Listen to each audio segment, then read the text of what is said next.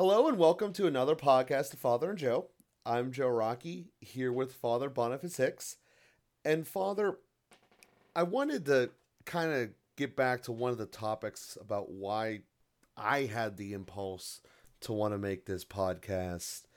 And it's been kind of driving the approach I bring to the table with it, which is when we look around society, and this translates into the last couple conversations we've been having as well, there just has been just a general, I don't know if it's intentional or just the way currents go sometime, just a distancing from faith life in general.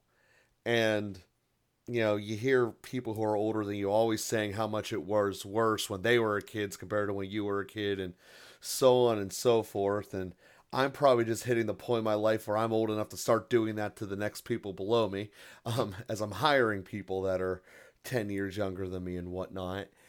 And not to get into the economic world, but to stay strictly in the faith world, I want to just get to kind of why that is and what we can do to stem it. In our last couple of conversations we had was the importance of how Christ is the bridegroom to the church. And then our last one was the importance of staying married together. And this is the next answer out of that kind of stream of thought, which is, why are we separating away? I know that we've had conversations in the past that in the Old Testament in particularly, there's cycles of the Jews being very close to God, falling away, a bad thing happened, and then them coming close. So that's kind of a macro version, but on a micro version, we can kind of see it in people's lives around us. When things are good and happy, they forget church is a thing, but as soon as someone has troubles in their life of significance, they become closer to God. And I wanted to just kind of step in and say, why is that? And what can we do to keep this problem from growing? Because it seems almost as if there's no action to correct the course. It's just going to keep being a distancing, and then eventually, like any other relationship, as that's kind of been the key example we've been using for a while here. If you don't talk to someone for a couple of years, it just feels weird to kind of call them out of the blue or something, and like a malaise almost. And I feel that in a lot of ways there's many people out there that are caught in that zone. So that was where I wanted to start today's episode and have a conversation about that, because it just seems to be a gigantic issue out there that might even be the elephant in the room that we've been missing. Uh, why have people written off religion, essentially? Yeah, yeah. Yeah. Um, yeah, I mean, in some sense, if I could answer that question simply or universally, then, we would already be, uh, have have the remedy. I think part of the reason uh, that we're in a crisis is because people like you are not even asking that question. So I'm grateful on this podcast to raise the question and to bring it before people.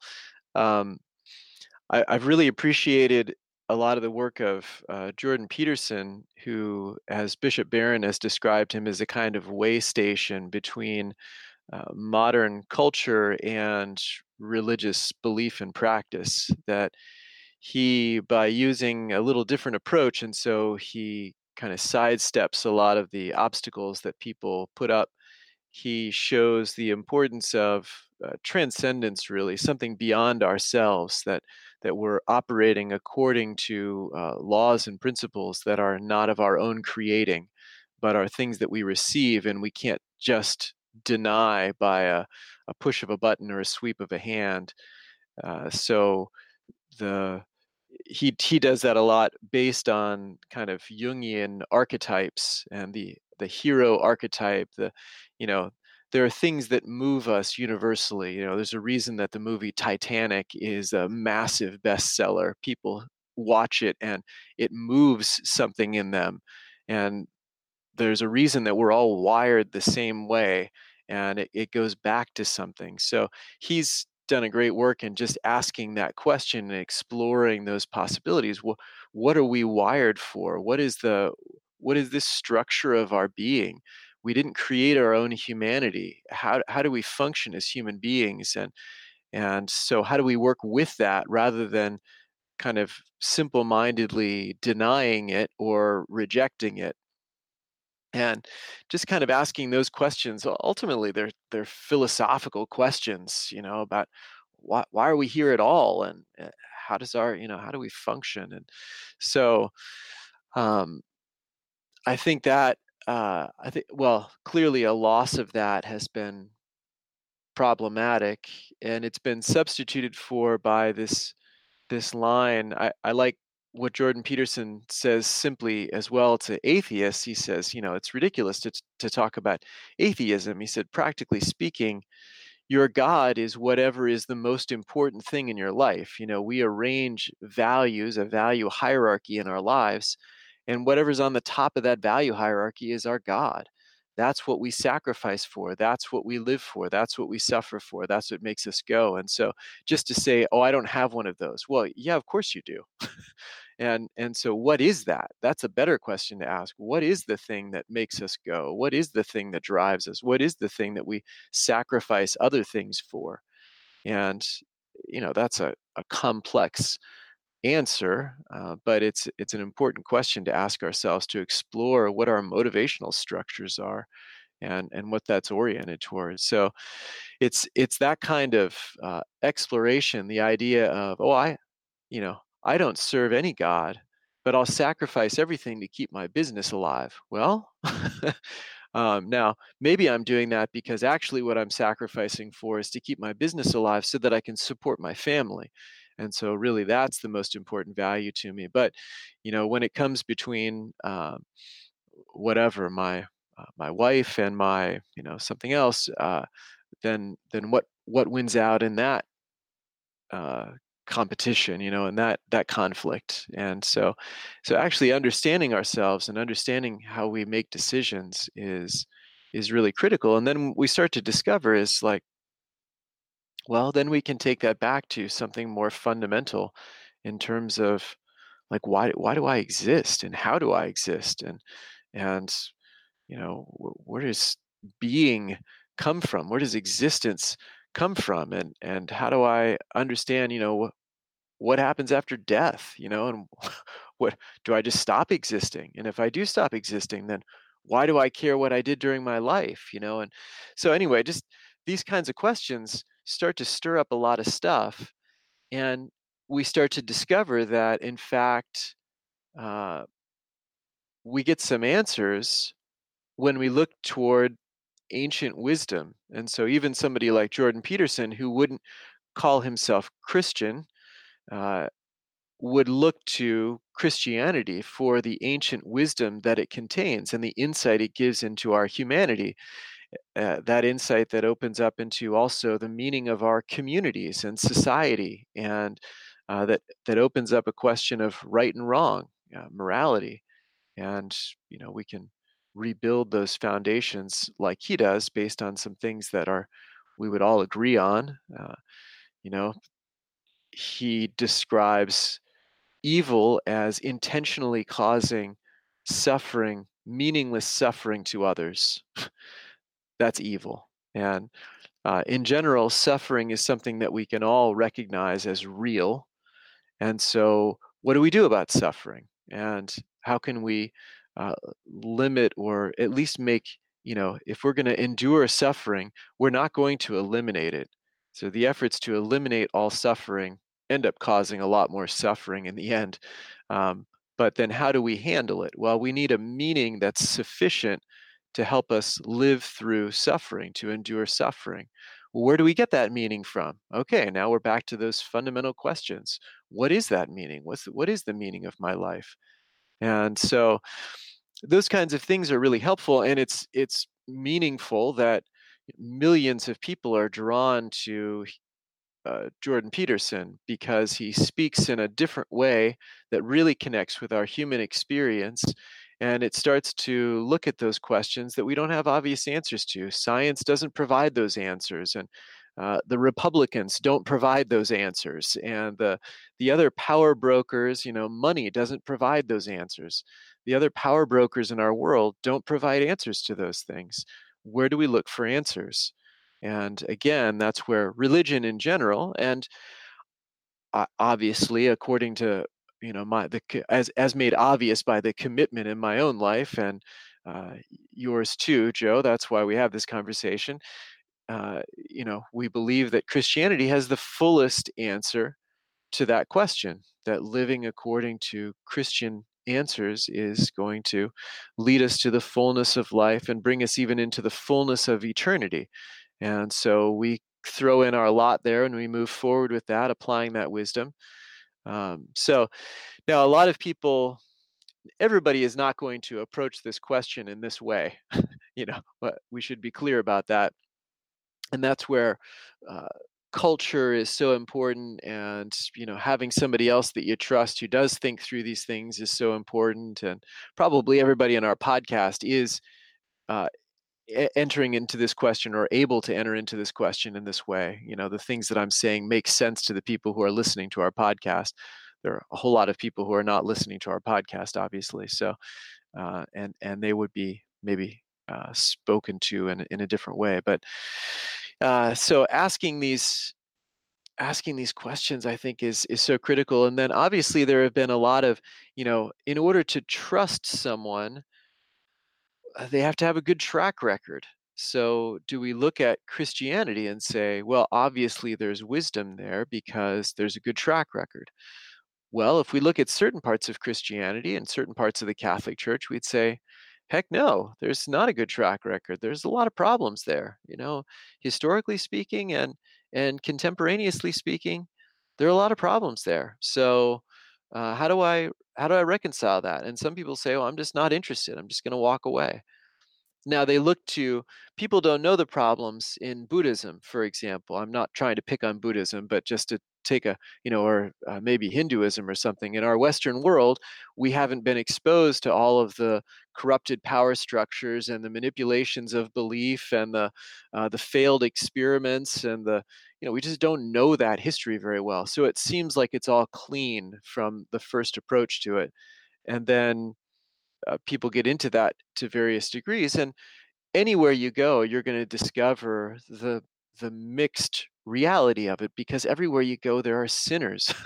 Everywhere you go there are human beings who are flawed and don't perfectly implement whatever it is. So sometimes people have to press into it and they look for that new beginning because they become disenchanted with Christianity. Christianity really formed everything that we know and depend on in the Western world. As we've talked about different times, I mean, science emerged from Christianity, and art and music really emerged from Christianity, and our governmental structures really emerged from Christianity. And, it's formed and it's all through everything, but its failures are also in our faces and have been repeated. Many times, reiterated many times by people. And so we're just so aware of all of that, and this kind of longing for a new beginning, or this longing for just pushing all that aside and not facing any of it, kind of keeps us in a place of malaise, like you described, or just sort of doing it on our own. And then what principles are we following when we do that? Well, people, I think people are generally oriented to the good, in the sense that they're not just causing pain to each other meaninglessly. I don't think that most people are just doing evil, but are most people really protected from the evil that others are going to do? Where was the German society at the advent of the Nazis? They became complicit to one degree or another. Not everybody, certainly. Some heroically resisted, some never really gave in their hearts. Some didn't know what they were giving into. Anyway, there's a whole range of things, but ultimately, Hitler couldn't have done it on his own. I mean, he had to have a lot of complicity. So, what leads us in that direction? What are the safeguards we need morally, intellectually, to prevent us from going in those directions. We look around at our society today, and I think there are a lot of people who are just flabbergasted at the kinds of things that were unthinkable 30 years ago and are just happening everywhere now. And a lot of the sort of sexual areas being an obvious example of it. Um, I think the violence tends to be is getting more exposed in some sense. I mean, some of the abuse that's been in families for a long time, or in other structures of trust, whether it's the Boy Scouts or public school teachers, or God forbid, Catholic priests and nuns and others who should be trusted. A lot of things are being brought out, which is helpful, I think, but it's also devastating. Things we thought we could trust now seem to be not unconditionally trustworthy. Hopefully, we can still trust people, but we can't trust a person just because he's a priest or just because he's a public school teacher or just because he's a Boy Scout leader. We have to be more careful about how we apply trust now.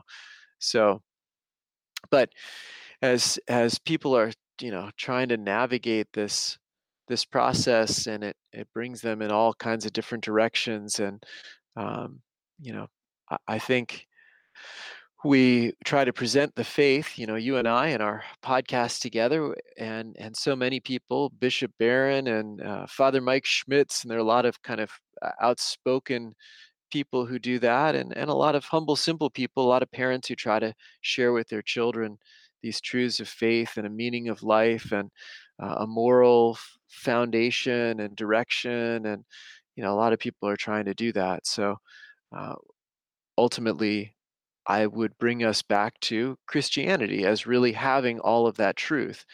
The Second Vatican Council really wanted to represent all of that truth in a way that would address situations in the modern world and struggles that people go through today, and be sensitive to points of confusion, or things ways that things aren't received well, or to be honest about the I mean, the church is composed of sinners, and so it's not surprising that things go wrong even in significant ways in different areas.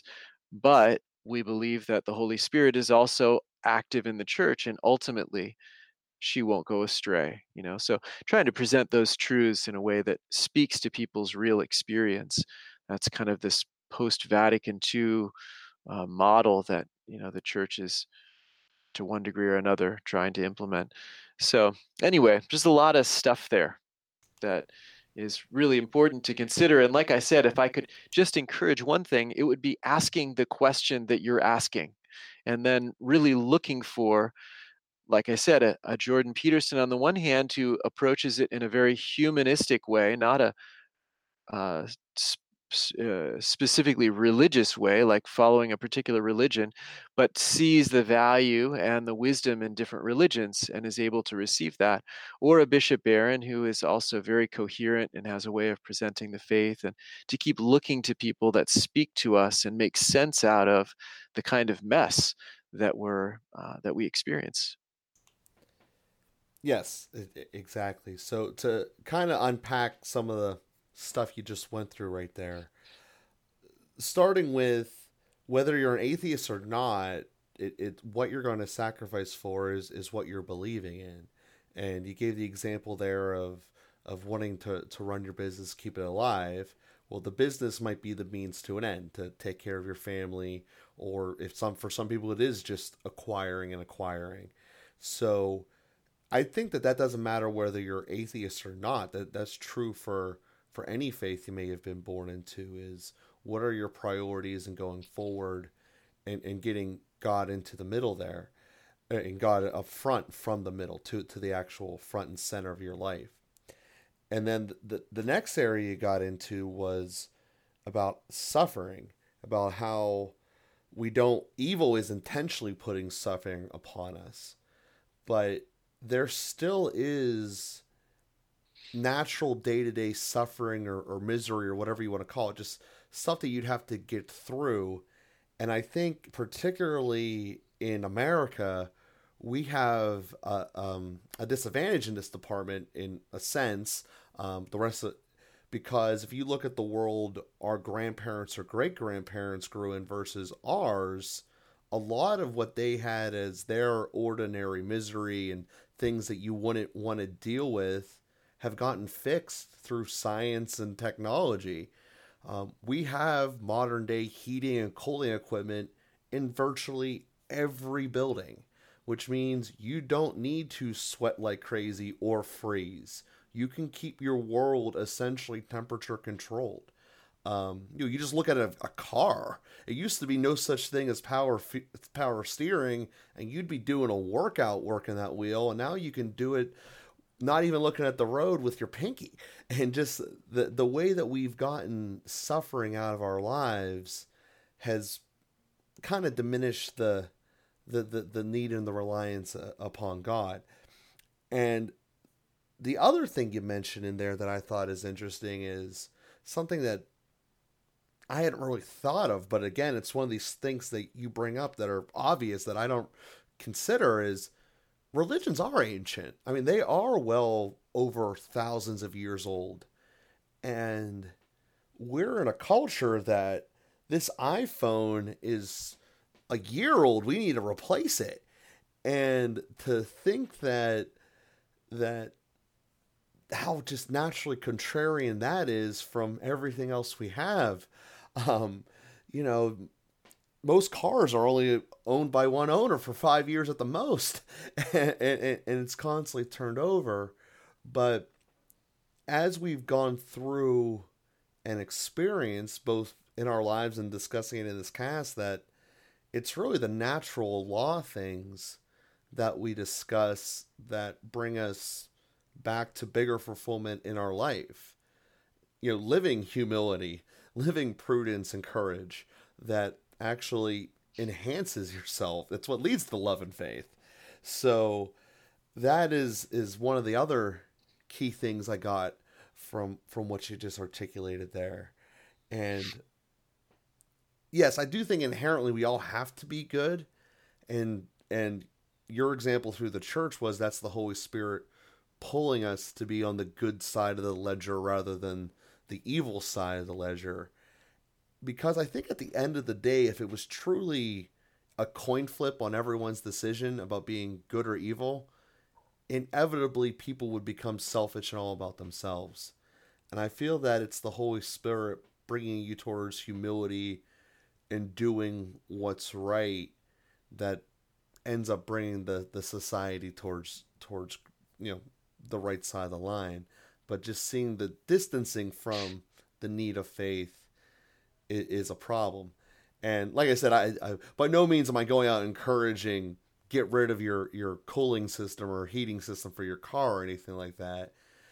But where I'm coming from is I think that we're just missed this general appreciation that had been bestowed upon us because there's very few people who are driving today that knew the world before the interstate system was built.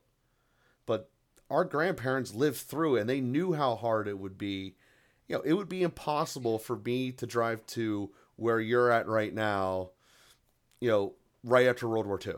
It just wouldn't have happened. It would have been a day's journey. It certainly would have been something I did back and forth in an hour. And by the way, I was also able to stop and get as much gas as I wanted. And if I wanted to eat, could have done that too with relatively no difficulty. And just to think about how far we've come, which is on one hand fantastic. We're solving each other's miseries, but because of that, missing something in the fulfillment. I know I just went a little long there, Father, but I definitely want to give you a chance to respond and make sure that I'm going on the right track.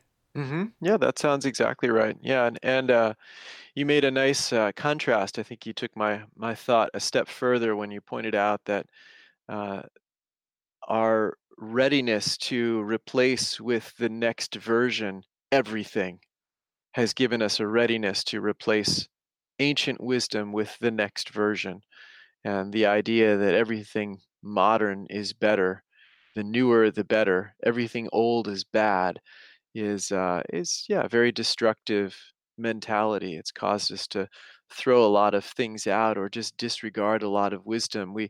It also has a kind of superficial quality to it that uh, sometimes you have to sit with things and take them in and work with them, process them. And with that ancient wisdom, with philosophy, with these big questions, you don't just get quick answers. And that's another part of the kind of modern situation that, something breaks, just buy a new one. If there's a new model out, just discard the old and buy the new. That the newer is always going to function better, and we don't need to get more out of the old one. So even the idea of repairing things, putting time into something that's broken or old in order to make it good as new, is we've lost so much of that in practical experience. We just throw things out, replace things with new versions, and so that whole process of going deeper into something, exploring the depths of something, drawing out more wisdom from something. The idea that when I read something for the fifth time, I can get more out of it than I could the first, second, third, or fourth times. That when I sit with these eternal truths, that they reveal themselves, they open up to me more and more. And that whole kind of meditative process of deeper reflection, which ultimately opens to prayer, if we believe that there's someone listening on the other end of that process, then that we've lost that so much. We've lost it in the church, and have lost it certainly in the world.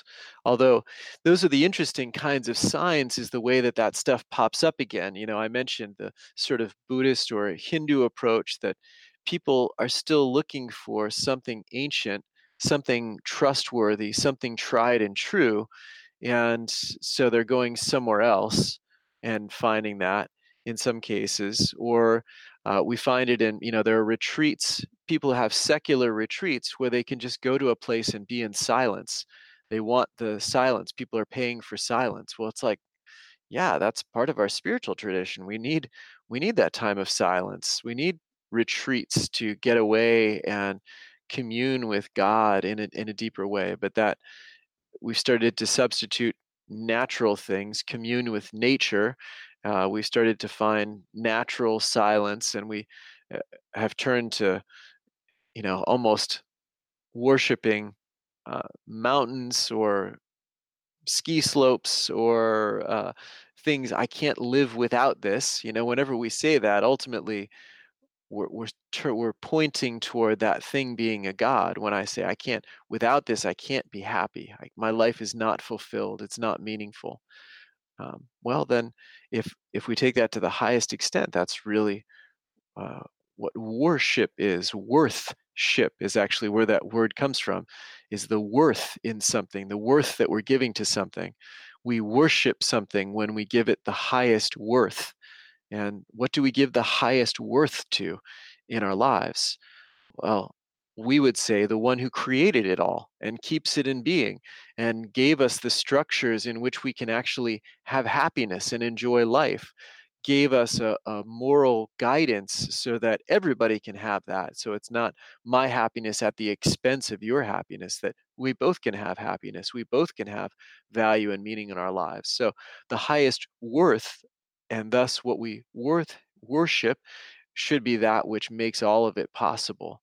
And not in Christianity, we know that not only as kind of being and God as the ground of and source of all things, but we know that He is revealed. He also has a personality, and He is a communion of love, and He is a person with whom we can have a personal relationship, and all of those kinds of things that we have talked about, and certainly Christianity talks about extensively. So, yeah, the looking to ancient wisdom and finding deeper meaning and actually reflecting on these things at some length, and expecting that uh, things that are the most substantial and meaningful take some time to integrate and to open up their treasures to us. And so we need to to sit with them, be with them, think about them, take them in.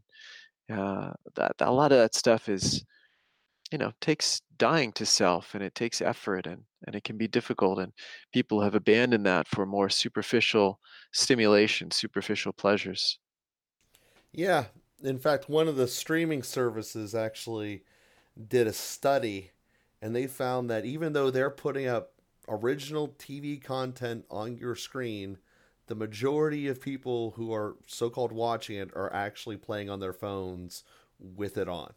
Um, so that's Interesting. how overwhelming we've become.